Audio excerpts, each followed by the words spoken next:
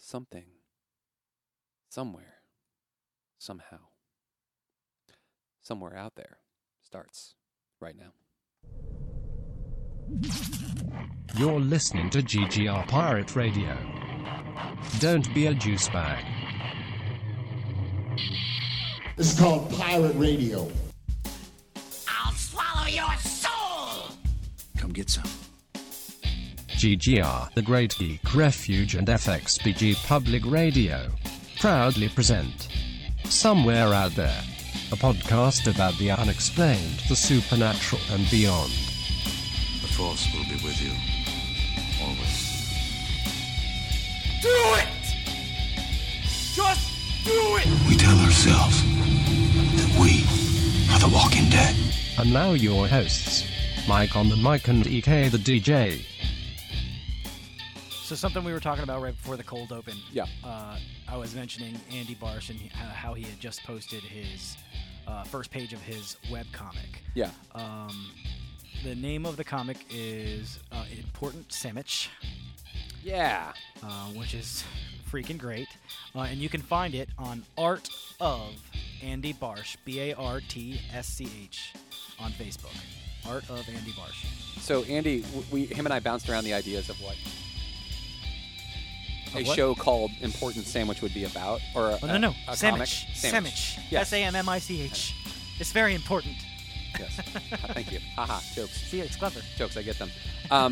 So Andy and I bounced around the ideas of what Important Sandwich would be about, and I came up with a very fanciful idea of the incoming president just not having a very good time adjusting to life in D.C.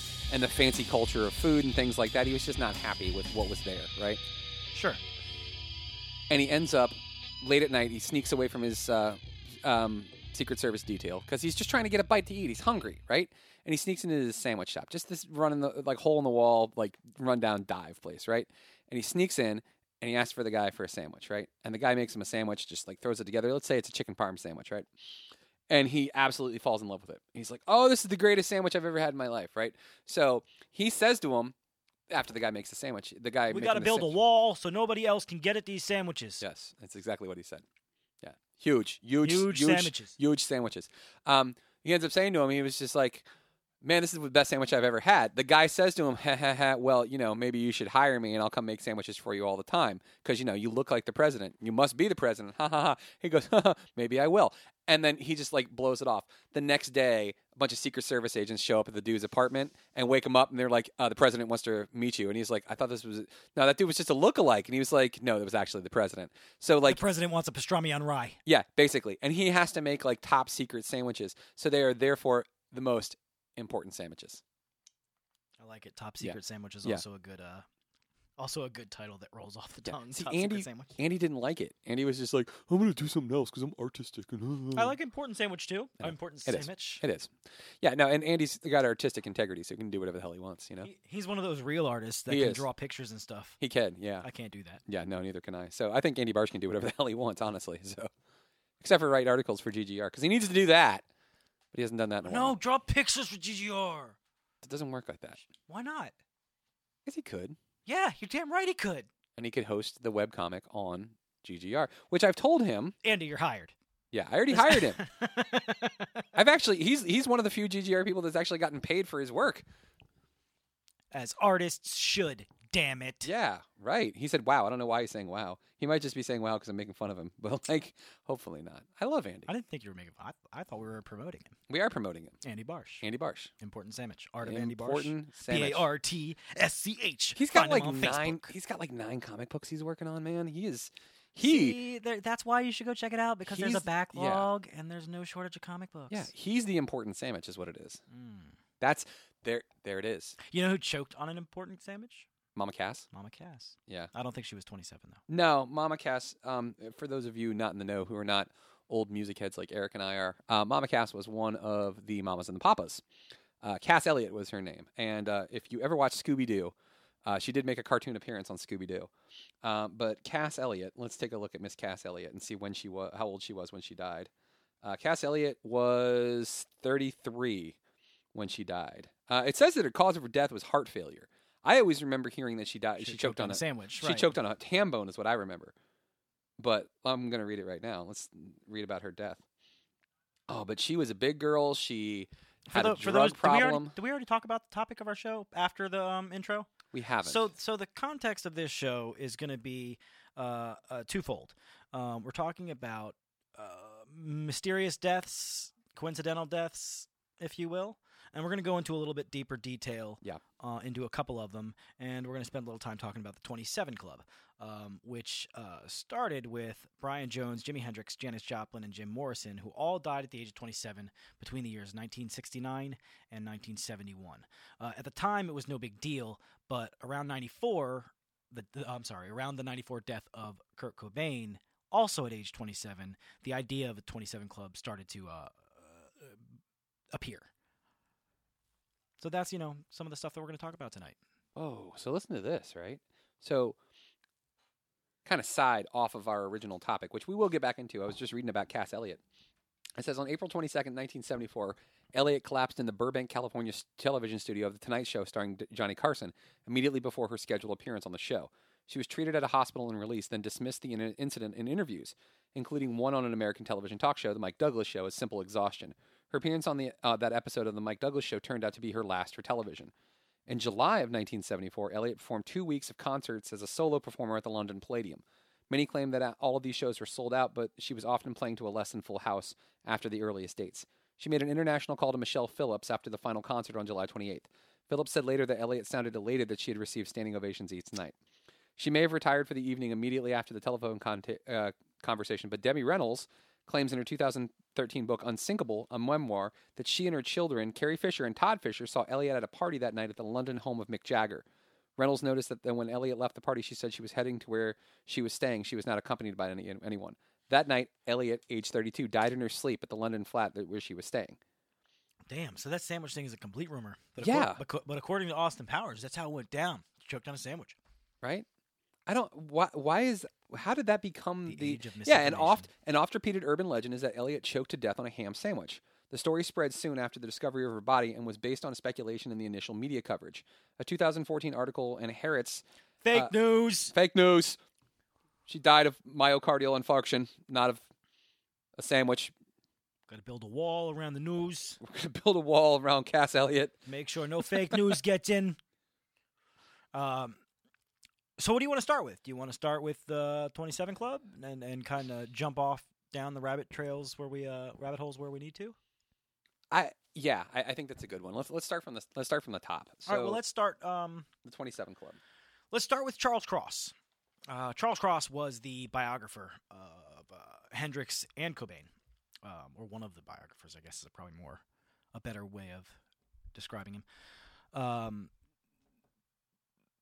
The growing importance of internet, TV, magazines, and all these different places where you can get, and also a response to an interview of Cobain's mother were pretty much responsible for the theories around the 27 Club. One of the things that his mother said, Wendy Fredenberg Cobain O'Connor. Wow. That's a mouthful. That's his mother's name. She got married a bunch of times. Yeah, apparently. Fredenberg Cobain O'Connor. Yes. Now he's gone and joined that stupid club. I told him not to join that stupid club. And she referred to Hendrix, Joplin, and Morrison dying at the same age, according to Cross. Cross being the author. And a lot of other authors share that view. Eric Siegelstad, writer of the 27s, The Greatest Myth of Rock and Roll, assumed that Cobain's mother referred to the death of his two uncles and his great uncle, all of whom had committed suicide. To assume that she was talking about the 27 Club when it really wasn't a thing. Like this is the urban legend. It all came from this misinterpreted quote of Kurt Cobain's mother. Yeah. So, in 2011, 17 years after Cobain's death, Amy Winehouse died at the age of 27. They tried to make her go to rehab, but she said no. Yeah. And so, of course, because she was 27 when she died, there was a lot of media attention devoted to the club. Again, 3 years earlier, she'd expressed a fear of dying at that age. Wow. Okay, let's veer off track for a second. Now, these are all musicians too. We're going to go off Yeah. into another. Yeah. We're going to. I want to veer off because I want to talk about Kurt for a second.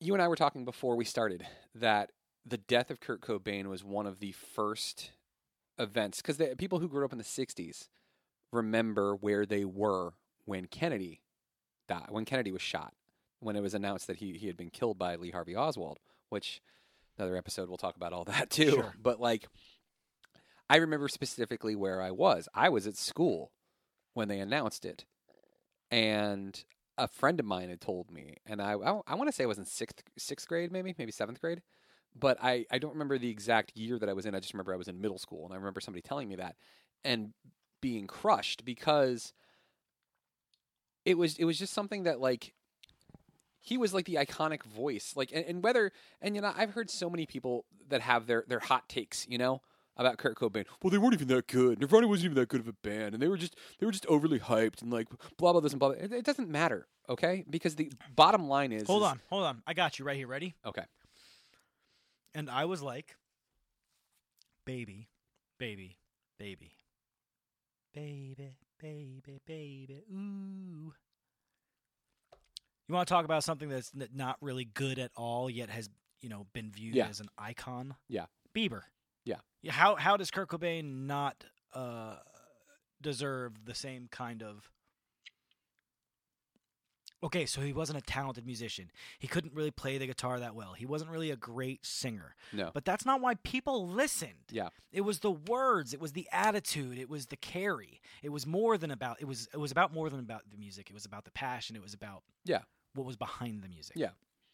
And I think that that's what a lot of people were missing. And Cobain wasn't ready for the burden of being the spokesperson of an entire generation, of an entire new scene of music, because this was essentially the last shot. This was the fatal blow, the fatality, if you will, if we're using a Mortal Kombat parlance, that finished off hair metal.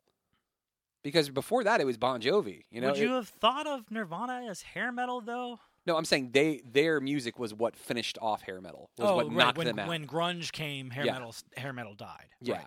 yeah. And he just wanted to make music, like any good musician does.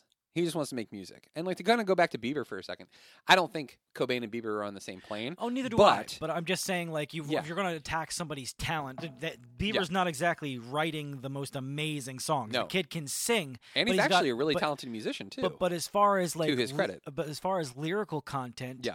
Well, if you like the way that you look so much, you should go and fuck yourself or whatever. I don't know. You go and love yourself, whatever that song is.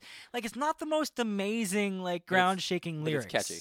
But it's catchy, and he's got a good voice. I still love the story that when he was in, like, elementary or middle school, and he did those YouTube videos and he became famous, that he went to school and told all of his friends, he's like, oh, guys, Usher signed me, and I'm going to be making music with Usher, and I'm going to be real famous. And all of his friends were like, get out of here. You're a loser. No, he didn't. And then, like, a few days later, it actually happened. Like, that's funny as shit. Just like anything that, like, kids would do. Like, because we would all do that, you know? Like, if one of our friends was like, yeah, my uncle is a baseball player, and he plays for the Yankees. Okay, sure he does. Right. Yeah, exactly. But yeah, with Cobain, like I distinctly remember that happening when I was a kid, but just taking it as it was and accepting it for what it was. He killed himself, and that was it. And it wasn't until years later that I found out and started understanding why, for instance, Dave Grohl of the Foo Fighters had such a problem with Courtney Love. Like they had they never saw eye to eye. They never agreed. Like they kind of traded in. They like put their barbs aside for the Rock and Roll Hall of Fame induction of Nirvana, but I got a feeling that there's still a lot of animosity there because I think Dave is convinced that there's something that Courtney had something to do with it. But ultimately, though, what was not damning? Damning's the wrong word. What really kind of blew it out of the water for me was a documentary that you can find online. It's called Soaked in Bleach. And it's about a private investigator that Courtney Love hired to find Kurt Cobain. And I'm going to read the description for you here real quick. Soaked in Bleach is a 2015 American docudrama directed by Benjamin Statler, who co-wrote and produced it with Richard Middleton and Donnie Eicher.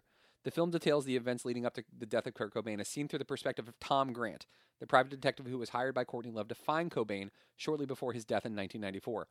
It also explores the premise that Cobain's death was not a suicide. The film stars Tyler Bryan as Cobain and Daniel Roebuck as Grant. It really goes into detail. There's so much more going on to this than just, oh, well, we don't want the guy who was the spokesperson of our generation to be thought of as somebody who committed suicide.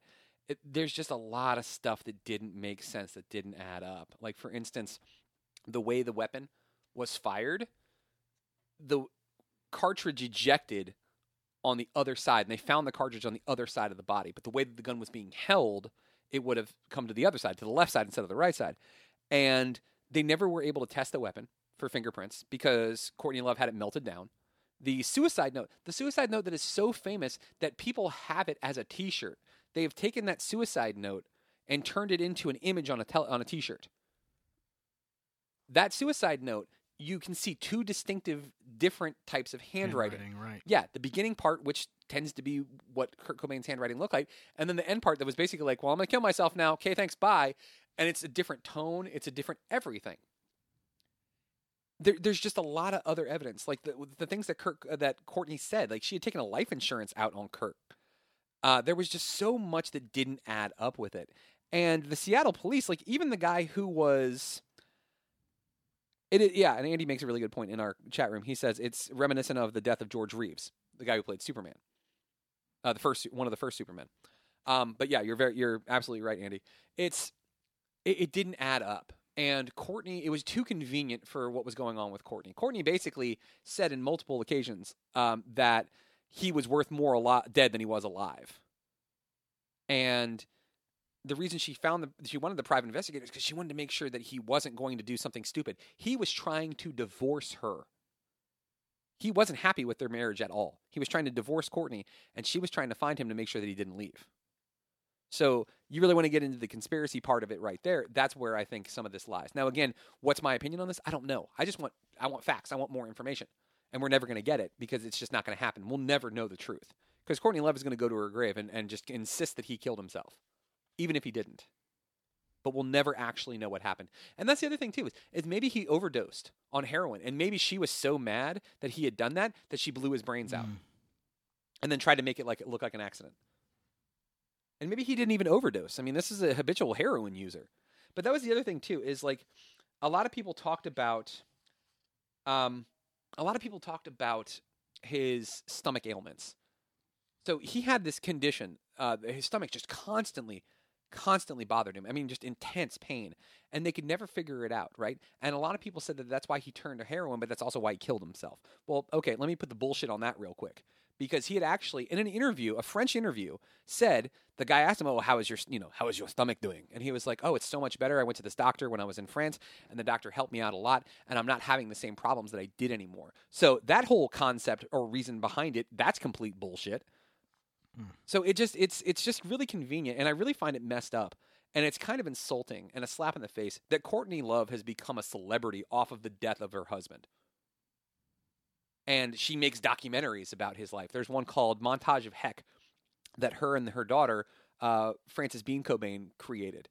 And by the way, Frances Bean Cobain looks exactly like her father, and she's a talented musician as well. But like they talk about how she doesn't understand how there's this cult of Kurt, is what she calls it.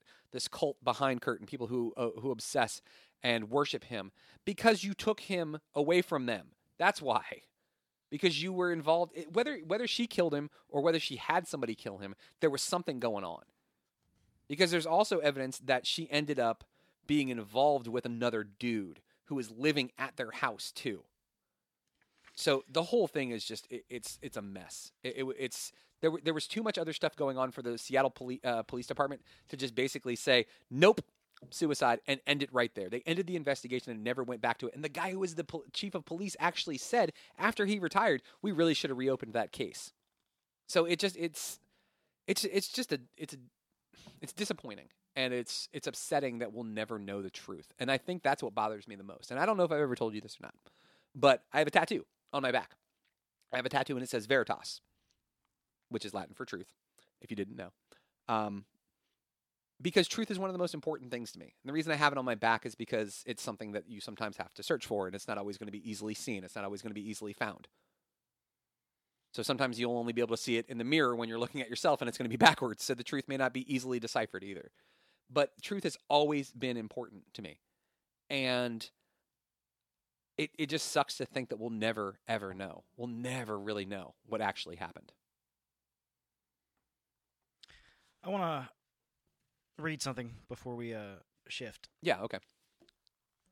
So there was this event that happened on an overcast Sunday afternoon. Or maybe I'm wrong about that. Maybe it happened something else.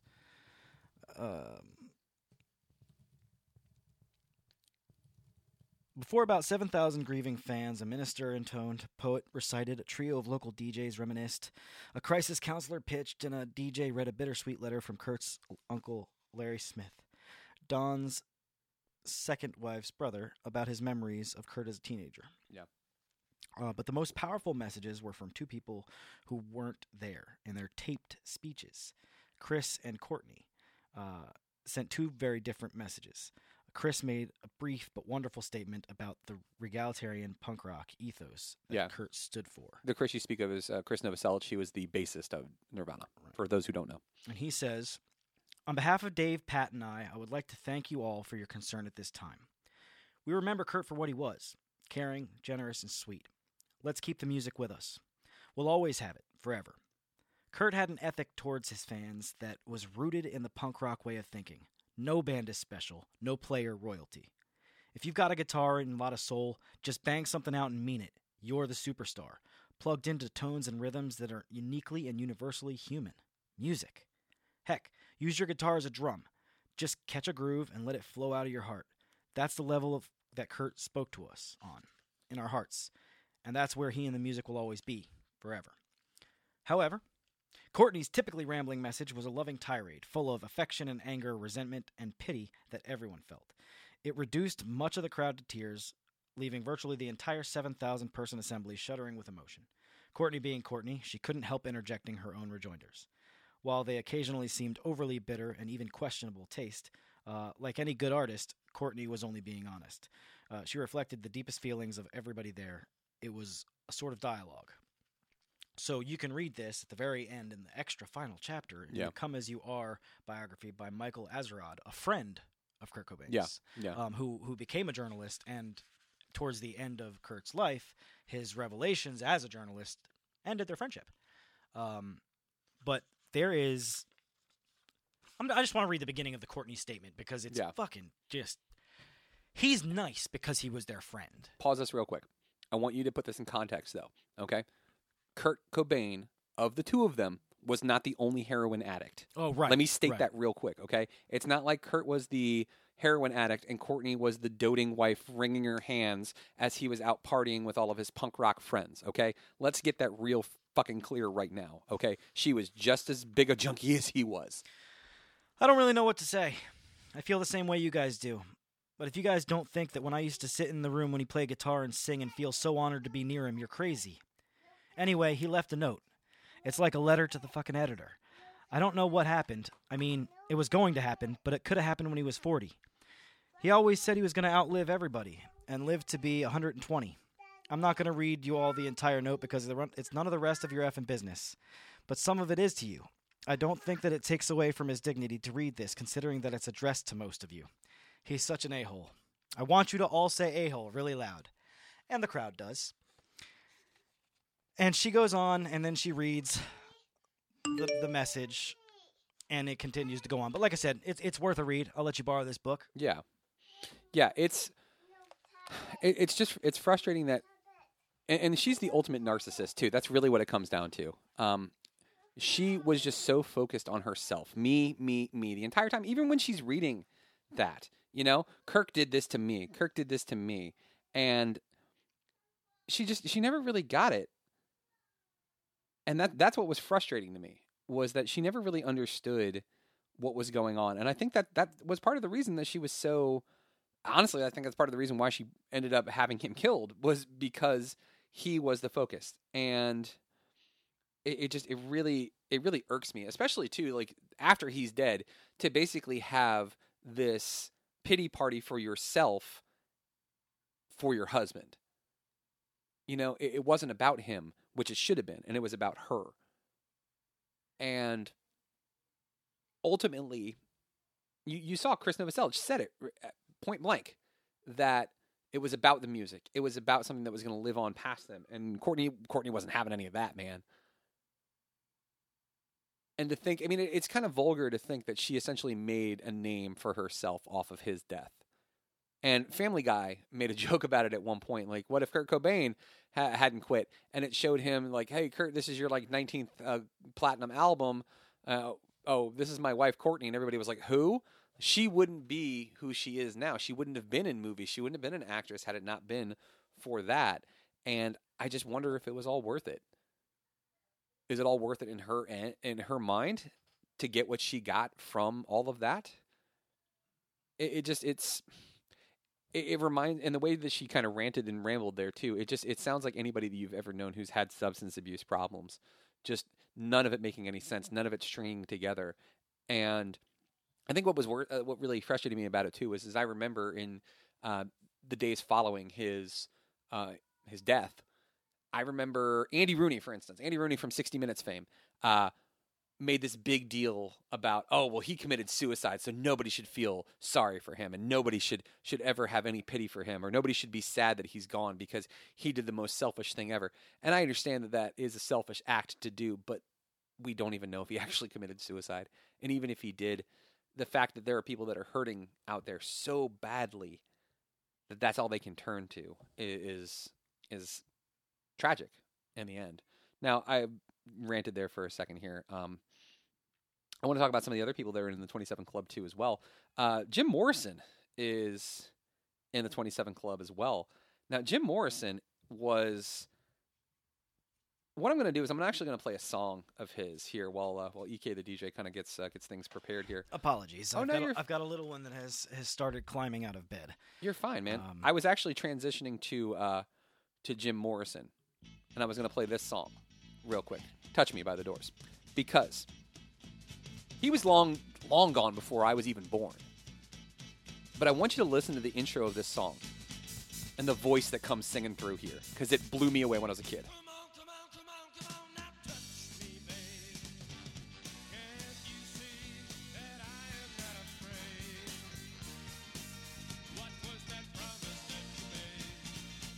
This is easily like my favorite Doors song of all time. It's just an incredible song. He's got an incredible voice. And if you've ever seen the, if you've ever seen the movie The Doors with Val Kilmer as... So good. Oh my God, it's so good. But when he's just like doped out of his mind and he's the Lizard King and like, oh God, I'm the Lizard King, like just spread eagle like on the stage. Like, oh, it's just wonderful. Just well done. Yeah, it really was. It's an excellent movie if you guys have never seen it. I want to say it won an Academy Award, didn't it? Didn't Val Kilmer win an Academy Award for that? You may have. I don't remember. Let's check the Googles. So something that should be pointed out Yeah, go ahead. Point it up. about a lot of these people that died at 27 is they all kind of lived risky lives. Amy Winehouse was obviously... She never went to rehab. She had drinking problems. There's a story about a hotel that Amy Winehouse stayed at. Yeah. That had to like condemn a wing of the hotel because of how foul that she left the room. I wish I knew more details about that.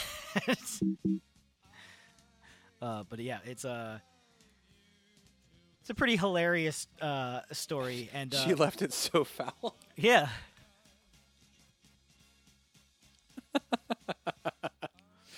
What did she do to that room? Okay, so I have to find. Let me find. Hold on. I'm just gonna find the article. Yeah. Because it's hilarious. Yeah. My buddy John made a really funny point. He said all of a sudden I remember that line from Wayne's World 2 when Rip Taylor is talking to Jim Morrison. He's like, "You're a crooner working in that rock milieu," which I love. Like I remember that scene too. Like I love the Wayne's World movies in general, and like The fact that Jim Morrison was Wayne's spirit guide to figure out to put on a rock concert called Wayne Stock. I mean, you can't go wrong with that. Nice. 2007, 23-year-old Amy Winehouse, this 4 years before she died, got into a serious quarrel at London's Sanderson Hotel with her husband, Blake. Screaming and other loud noises were heard from the hotel room, prompting other guests to call security. The couple was found bruised and battered and were charged $18,000 in damages, which included hiring a specialist to clean blood off the walls. Oh, that's good. But, like, what were they doing? What were they doing? They had to clean blood off the walls, and they were both beaten and battered. Yeesh. Wow. Yeah, she didn't mess around, man. So yeah, like when you party that hard and beat the crap out of your significant other and you leave hotel rooms bloodied with $18,000 worth of damage, yeah, you're walking a thin line and you might not make it past 27. Hang on a second, though. I have a question for Amy. Amy, when they went to the hotel room, did they have to clean blood off the walls? Well, that's just a lie. Yeah, and they did. We didn't ask you if they tried to make you go to rehab. We asked you if you were responsible for the blood on the walls and if you had anything to say about it. All right. Well, then if you're not going to come clean, then we're just going to go ahead and give you this $18,000 bill. Apparently, one of Courtney Love's bandmates died in the exact same year as Kurt. What? Yeah. One of the Holians? One of the Holians. Is that what you call a member of... A piece of the whole. Womp womp. It's a clever play on words. All right, that wasn't bad. I like it. A piece of the whole. I can dig it. Okay. Michelle Pfaff. Michelle P-F-A-F-F. I don't know how to pronounce it. Pfaff? The P is silent. Hey, why can you never hear a pterodactyl go into the bathroom? Why? Because the P is silent. Oh, that's so good. That's so good.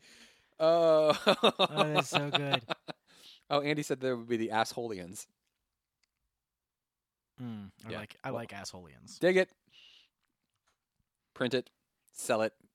1,000,000 copies. Love it. So this isn't limited to musicians though. As I no, said it's before. not. No, and if I remember correctly, Jonathan Brandis committed suicide in 2003. So I don't know. He did? You know, the guy from Sequest? You didn't know that? He was in Sidekicks with Chuck Norris. He's dead? Jonathan, yeah, he killed himself. Wow, he did? Yeah, damn, dude. I didn't know that. He was in a bunch. He was never in it. He was Bastion in the Neverending Story 2. He was? What? He was the... You know him for fucking Sequest, but you don't know he was Bastion? No, I don't. He was in Ghost Dad. Sequest was a terrible show. He was in Ladybugs. He was in Ladybugs. Jesus. That's what he should be remembered for, damn it. Hey, let's have some respect for the Ladybugs actor. First of all, Rodney Dangerfield was in Ladybugs too. Yeah. And it was... If you haven't seen Ladybugs, go watch Ladybugs. It's been a couple of years, but Jesus, you just reminded me how cheesy and hilarious. It just goes off that old trope of, you know what's funny? Guys in women's clothing. Like, it's just, like, it's... I mean, it's not even that's the funny part of it. It's just it's the not. ridiculous antics. It's not just that he's dressed in girls' clothing. It's the antics. It's the cheesiness of it that makes it great. Okay, so Sequest. When did Sequest come out? Sequest came out in 1993, okay? That was not a horrible show. Just 10 years. Roy Scheider was in it. Sequest was not a terrible show. How many seasons were there? I think there were 3. There were 57 episodes total. In its final season, I don't know how many seasons there were. 3 seasons. 3 seasons. Yeah. A good show, like The Office, like Parks and Recs. They've got quite a few more seasons than 3. Star Trek, TNG. You ready for this one? What? I'm gonna hit you right in the feels. How many seasons does Firefly have? We're not friends right now. Yeah. Mm-hmm. We're not friends. You don't talk shit about Sequest, okay? No, you don't talk shit about Firefly. They made a movie because of fans. Did they make a Sequest movie? Did they come back and make a Sequest movie to catch? No, they didn't make a Sequest movie. Why? Because Sequest could eat a dick. Firefly was the shit. The theme song was awesome by Sam Rhodes. Oh my God, take my love, take my land, take me where I cannot stand. The Ballad of Jane. Come on, the Marrow of Canton, the man they call Jane. Are you serious? The pretty nifty hat, pretty cunning, don't you think? Really? You're going to compare Firefly to that piece of fucking llama turd? Sequest? Yeah. You know, Go ahead. C-Lab 2020, Yes. I'd have given you that as a good show. I love that show. I'd have given you that as a good show. Don't tell me to calm down, Andy. It's like a koala crapped a rainbow inside my brain. I do not need a Snickers. I really don't even like Sequest that much. I just love seeing you get so mad. I just remember. Wow. Andy with the fucking Chuck Norris joke wins, dude. Yeah. When Chuck Norris was denied an Egg McMuffin at McDonald's because it was 10:35, he roundhouse kicked the store so hard it became a Wendy's. And now they serve breakfast 24/7, Andy. Well done. And thanks to Chuck. Thanks to Chuck. I just remember this NBC lineup that they had, Sequest, DSV, and then they also had a show called Viper, right? And Viper was about... Wait, was that Pamela Anderson? No, you're thinking of Barbed Wire. Oh, right. Okay, so Viper was an NBC show about the Dodge Viper, but it was like Knight Rider, except it was a shittier ripoff. So like the car could morph, right? So it could turn from like the regular coupe style Viper into the cool convertible Viper. And it had these cool little guns that could pop out. And it used that song, "Life is a highway, I'm gonna ride it all night long." Yeah, so that was the NBC's lineup, man, as they shitted you to death with Sequest, DSV, and Viper. Just wanted you to know that in case you didn't know. Oh, VIP. She had a show called VIP. That's what it was, VIP, yeah. Yeah. Well done, Andy. Moving forward. Moving right along. Moving off Jonathan Brandis. just a random I need a minute. I need a minute because I'm still really upset about the death of Jonathan Brandis. Okay? 2003. Dude, I'm still fucking twisted in the head because Dave Coulier banged Alanis Morissette. But did he really, though? Yes, for real. That happened. Like, it's confirmed. Hang on. Okay. Jagged Little Pill, that album is about Dave Coulier. We don't know for sure because there's never been any confirmation that was Dave Coulier. I'm just saying. You were running the good name of Dave Coulier.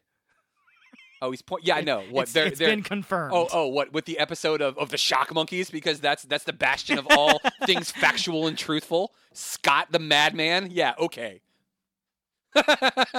Devin won't even get on the microphone. He's so mad. He's so upset right now. He's just in here gesturing, and he's like, "How dare you?"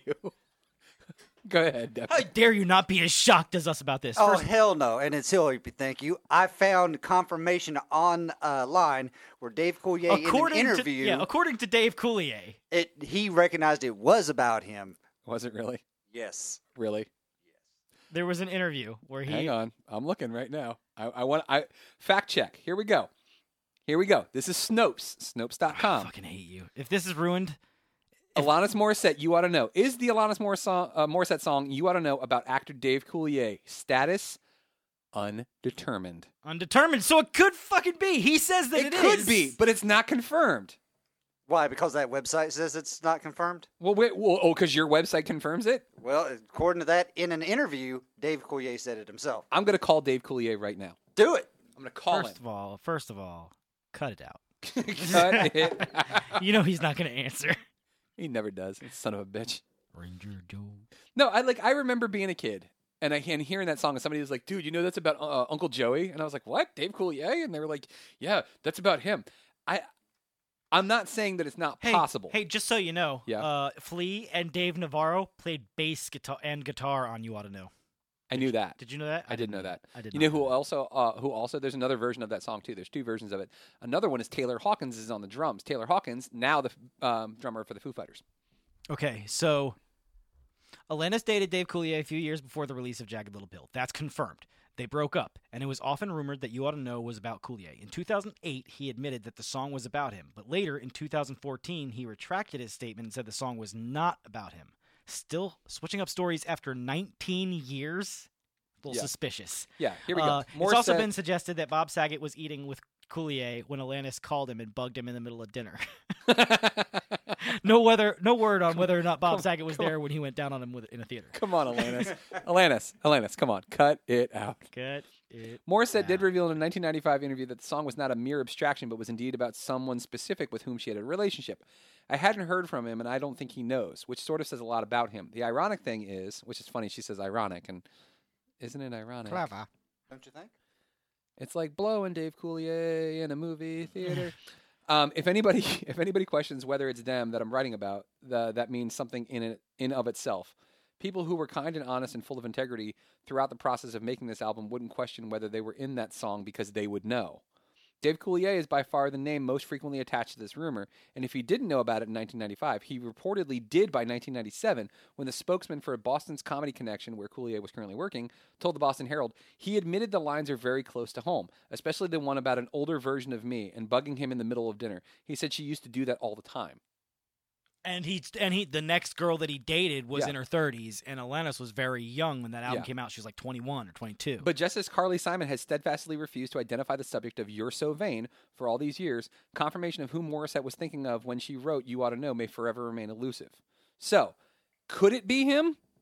It sounds like some of the pieces are him.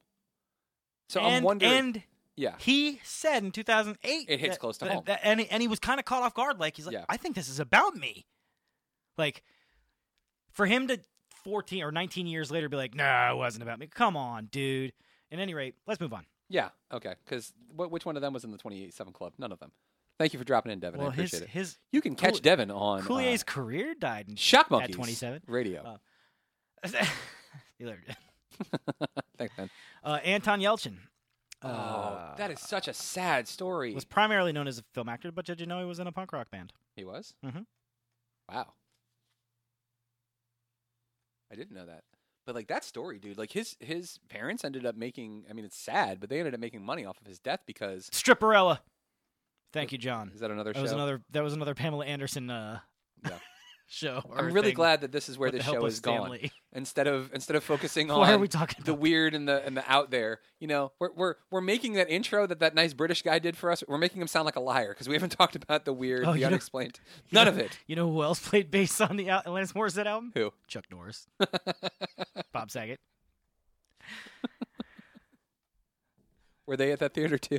I don't know. But between John and Andy, they have been coming back with all these so much great comments. They're good. They're good listeners. What can I say? They're great. I love them. Anton Yelchin and how about Jean-Michel Basquiat? You know who Basquiat is? I know he was an artist. I know that. Basquiat was an artist. He had a little bit of a stint in music, but he was an artist. He hung out with the Campbell Soup Can guy, Warhol.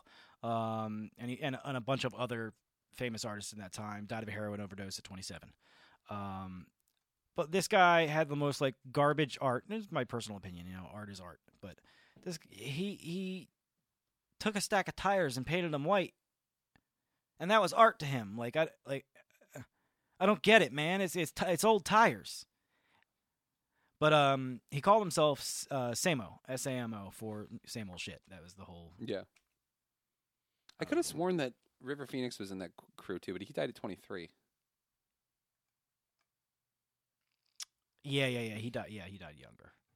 I don't know why, but yeah. Oh, you know why? Now I've put it together. Okay, so I remember being in middle school, and in the locker room of the gym, there was a poster, and it had a picture of Janis Joplin, Jimi Hendrix, River Phoenix, and then there was one other person. And Janis Joplin and Jimi Hendrix are in the 27 Club, so I just associated River Phoenix with that too. So. Gotcha. That makes sense. Stan Lee. That's why I got greenlit. That's why Stripper Eller. Stan Lee. No, Stan Lee's still alive and kicking for now. He's got all sorts of weird things going on with his life right now. Like Dude, Stan Lee would be in the 2700 Club. 2700 Club. There you go. God damn it, I hope so. Well done. No. Okay. Can I go off on a rant for just like a minute here? Sure. I am very, very, very tired of people worshiping at the idol of Stan Lee because he's old. Stan Lee pretty much stole all of the credit for most of the Marvel characters that were created by Jack Kirby. And everybody's like, Stan Lee's the greatest. No, Stan Lee is a really good self-promoter. And he really shouldn't get as much credit as he does. Most of that, almost all of that credit for those characters goes to Jack Kirby. I'll give you a story here real quick. You know who Silver Surfer is, right? Yeah, I know who Silver Surfer. Do you want to know how Silver Surfer got created? How did Silver Surfer get created? Because Stan Lee, probably coked out of his mind in the 70s, wrote something for Jack Kirby to draw. And he was like, it's a silver guy on a surfboard in space. Figure that shit out. And Jack Kirby did it because he's a fucking badass. The other person that I'm pissed off. Jack Kirby just drew him on there. Yeah, exactly. Andy's on it. Yeah, Andy knows exactly what I'm talking about. So the other person that I think gets way too much credit, and everyone's gonna hate me. Everyone is gonna hate me for this one. You ready? Betty White. Go ahead. Listeners, don't worry. I'm gonna mute his mic. Here's why I have a problem with Betty White. I love her. First of all, she's an American treasure. First of all, how dare you? And second of all, how dare you? Are you ready for this? And third of all, explain yourself. Okay. Betty White is an American treasure. Have you seen her when she was younger? She was gorgeous. She's funny. She's talented. She can dance. She can sing. She's an incredible actress. She's America's lewd grandma. Thanks, John. Yes, America's lewd grandma. The problem with Betty White is that everybody has put her up on this pedestal because she's old. They basically wrote her in to host Saturday Night Live, which is fine. But at the same time, too, all of a sudden, an entire new generation of people have worshipped at the altar of Betty White without knowing any of her work other than the Golden Girls. And that's what frustrates me. They're like, oh, wait, wasn't she in that Lake Placid movie where she was old and she cursed a bunch? Like, it frustrates me. Grandma's Boy. No, she wasn't in Grandma's Boy. You're right, she wasn't in Grandma's Boy. Yes. There was another one that she was in where she got high. Not Grandma's Boy. It was Sandra Bullock, Ryan Reynolds. Oh yeah, where they get married or whatever. Yeah, but The Proposal. Yeah, there you go. I knew she was in a movie where she got high. I don't know why I thought Grandma's Boy. Yeah.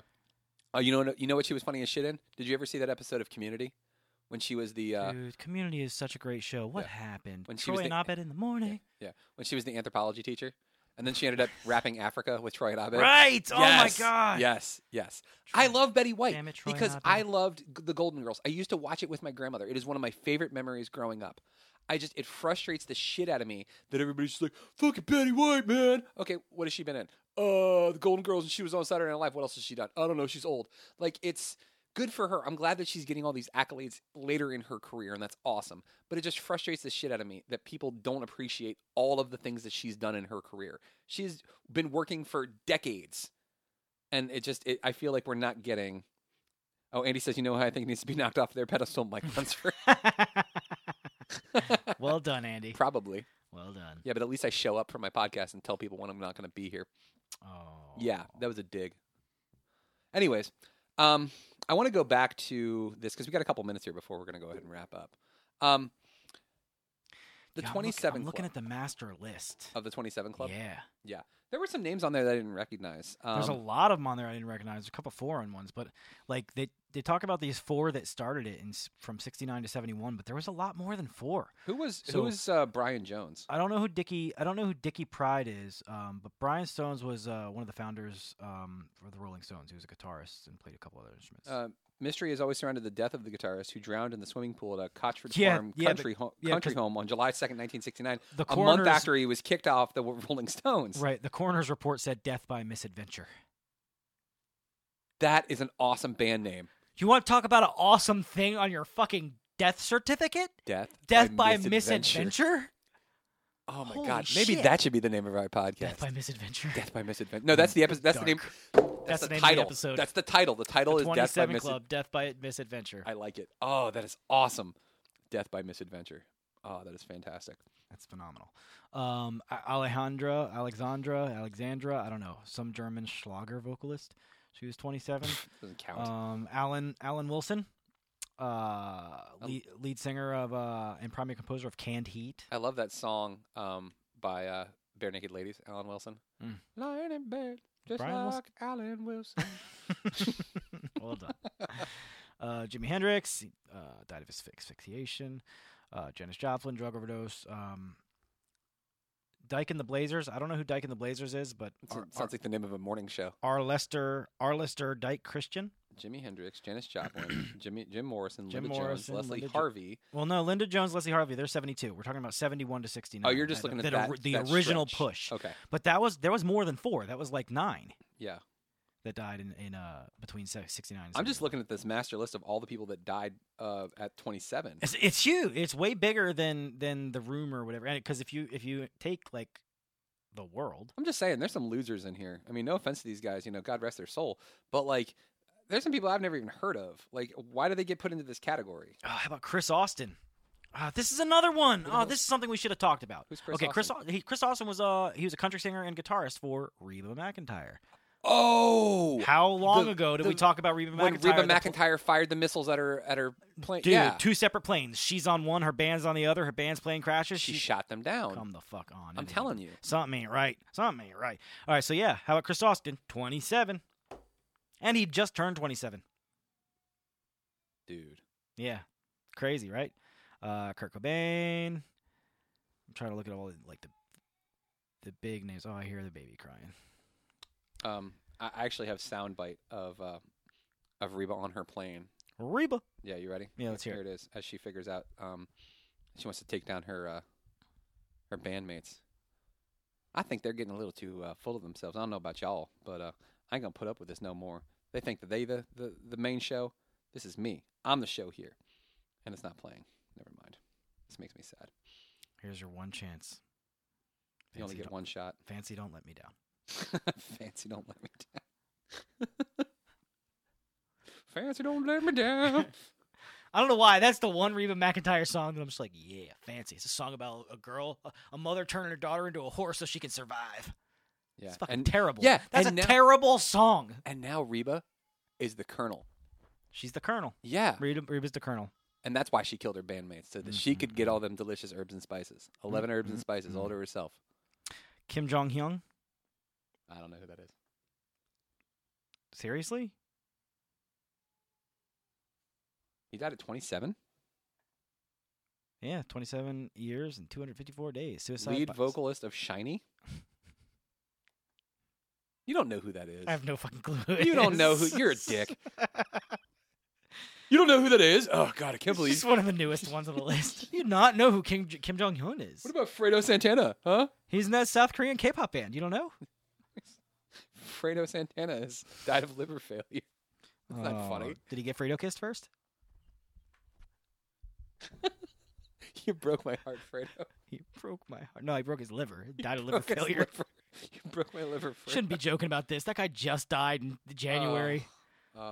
Condolences to fans. He's an American rapper, Fredo Santana. Hey, Amy Winehouse, should we feel bad about joking about this?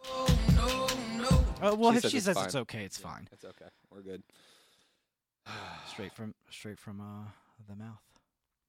I like this guy, though. Fat Pat. Fat Pat. Yeah, American rapper and member of Screwed Up Click. Fat Pat. Oh, Fat Pat was murdered. Uh-oh. I got to do some research on Fat Pat. Oh, Fat Pat. damn. Don't forget about Charles Cunningham. Is that Richie Cunningham's brother? Yeah, he disappeared just after a few episodes of Happy Days. Good one, Andy. Oh, Chuck. Chuck was gone. Or like the little sister on the Urkel show. What was the Urkel show called? Judy. Yeah, what was the Urkel show called? Family Matters. Family Matters, thank you. Yeah. Whatever happened to predictability? The milkman, the paperboy, even TV. You miss your old familiar friends. And Waiting just around the bend. different show, but everywhere you look, there's a heart, there's a heart to hold on to. What's wait? What? What is that one? That's Full House. Is that Full House? Yeah. Son of a bitch! It is Full House. What was Family Matters? Hang on, I got it right here. It's very it's very emotionally stirring. Days go by. And made our love with a family.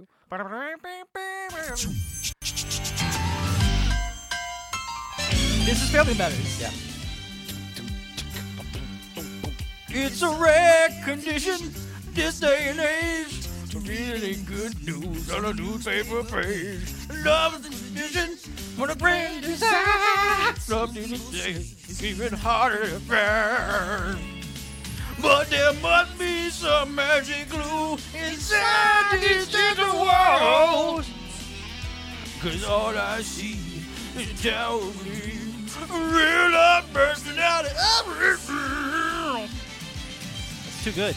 It's too good. I can't help.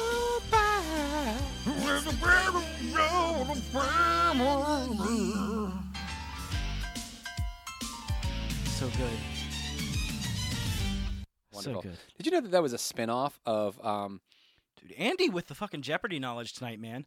Originally, the theme song for Family Matters was "What a Wonderful World," as sung by Thank you. Bruce Springsteen. Perfect Strangers is the spin-off. It was the original show. Perfect Strangers spun off into Family Matters. Do you remember Perfect Strangers? Yeah, with Balky. Balky and Larry, cousin Larry. Don't be ridiculous. These are ridiculous. And then didn't Balky also go into that step-by-step show as like a hairdresser? I don't with, know. Probably. Who the hell chick knows? that was in Three's Company? Suzanne Summers Wasn't she like the mom in and the that Thigh show? Master. Yeah. She was the mom in Step by Step? Yeah. Step by step, day by day. I think, Andy, listen, we're going to play the Perfect Strangers theme song. Calm down. It's coming. Mike just can't load it fast enough. I don't like where this is going. We're just playing We're requests. just taking demands. We're just- No, listen, this is 27 Club, and we're talking about mysterious deaths. We're talking about the mysterious death of television shows in the 90s.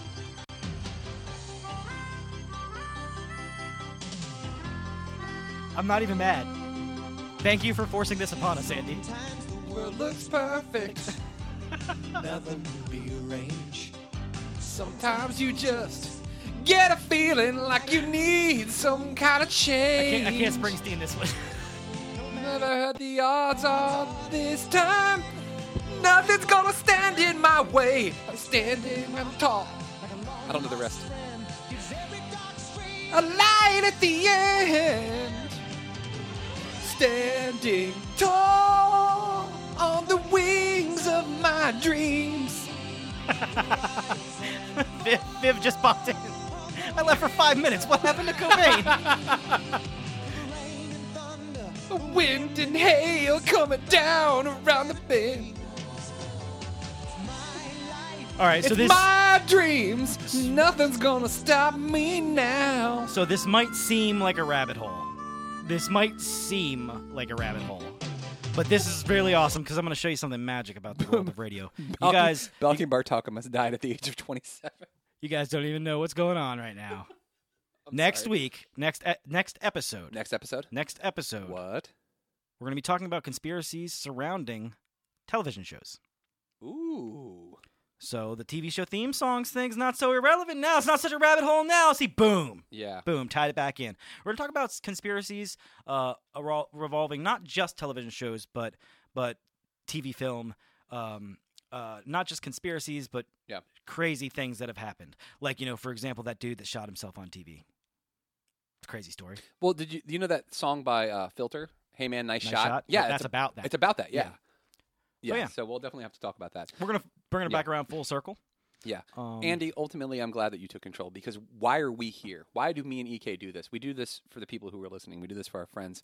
We enjoy doing this, and we love interacting with you guys. So thank you for listening. Thank you for interacting. Thank you for screaming at the top of your lungs for us to play Perfect Strangers because I forgot how much I loved that theme song, and I forgot how much I loved that show.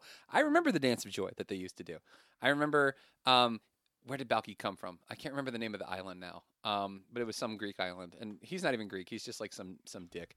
And Bronson Pinchot ended up marrying Kelly LeBrock, the chick from Weird Science. Oh, shit. I know, right? Isn't that amazing? Can you believe that asshole got her? He was Balky. Of course. Don't be ridiculous. He was Balky. Yeah. There was also... Patroclus? Yes. Yes. Well, There's a Perfect Strangers video game? That can't be real. Yes, and it's so weird. It's on YouTube. That's so It weird. is. Yeah, there is a Perfect Strangers video game. And it's so strange. It's about following your dreams, and there's like all of this, like, it's like running through the stars, and there's a rainbow, and like all sorts of like comets and shit. It's just crazy. It's absolute insanity, and it's fucking wonderful. Weird, man. Yeah, dude. Fucking weird. I do want to tie this up real quick. What you guys should do is you should go out and you should find soaked in bleach. It's the Kurt Cobain documentary that I was telling you about. Watch it because it's really, really good. Not only that, go to your local library and check out, what's the title of that book, EK the DJ? Come As You Are, The Story of Nirvana by Michael Azerrad, Azerrad. Yes, go check that out. It is a great book. It goes into the formation of and the career of Nirvana and then the subsequent breakdown after Kurt Cobain's untimely death. I think the ones that were really the most mysterious, though, I think Morrison's wasn't really mysterious. He died in a bathtub from a drug overdose. Jimi Hendrix, same thing. Jimi Hendrix choked on his own vomit, unfortunately. Like, he overdosed, and then he was laying on his back. If he had laid on his stomach, he probably would have survived, which is tragic. Janis Joplin was the same thing. I think all of these people in the 27 Club, they lived hard, they lived fast, and they died young, you know? Risky lives. Yeah, you know, it's the brightest flames burn out the fastest, and all of them were incredibly talented artists, and it's unfortunate that we weren't blessed with their presence for longer. But guys, I think we're going to go ahead and cue the music here because that was our first full episode of Somewhere Out There. So let me go ahead and cue the music here.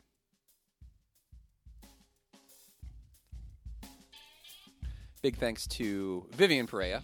You can check Vivian out on rockdeeprogueradio.com. She's got her own show. It is called Peace of Mind. She will be in studio live next week to record her next episode.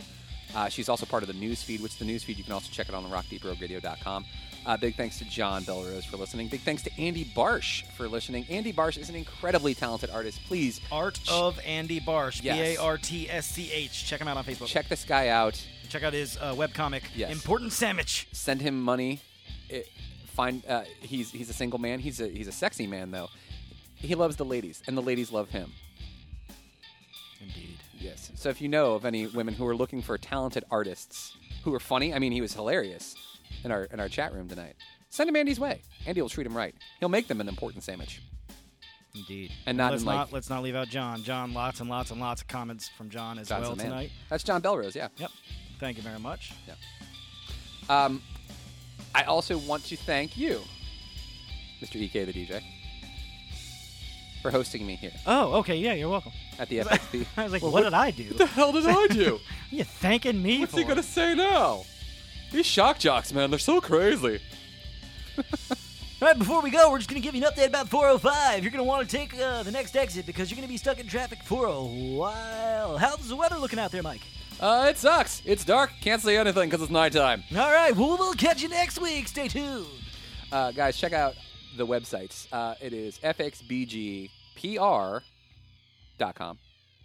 Thank you. It is GGR, the Great Geek Refuge. The website for that is greatgeekrefuge.com. We've got websites, we've got podcasts, we've got all of that fun stuff. And it's not an episode of a podcast that I'm involved in 2018 if we're not ending on. God damn it. Don't act like you don't want to sing it.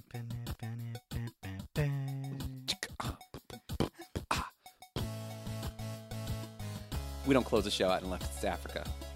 That's right. Thank you guys for listening. Thank you so much for your time. Crank that shit.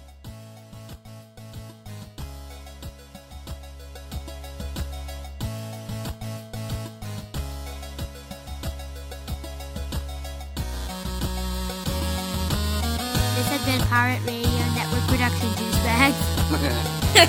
Yeah, boy.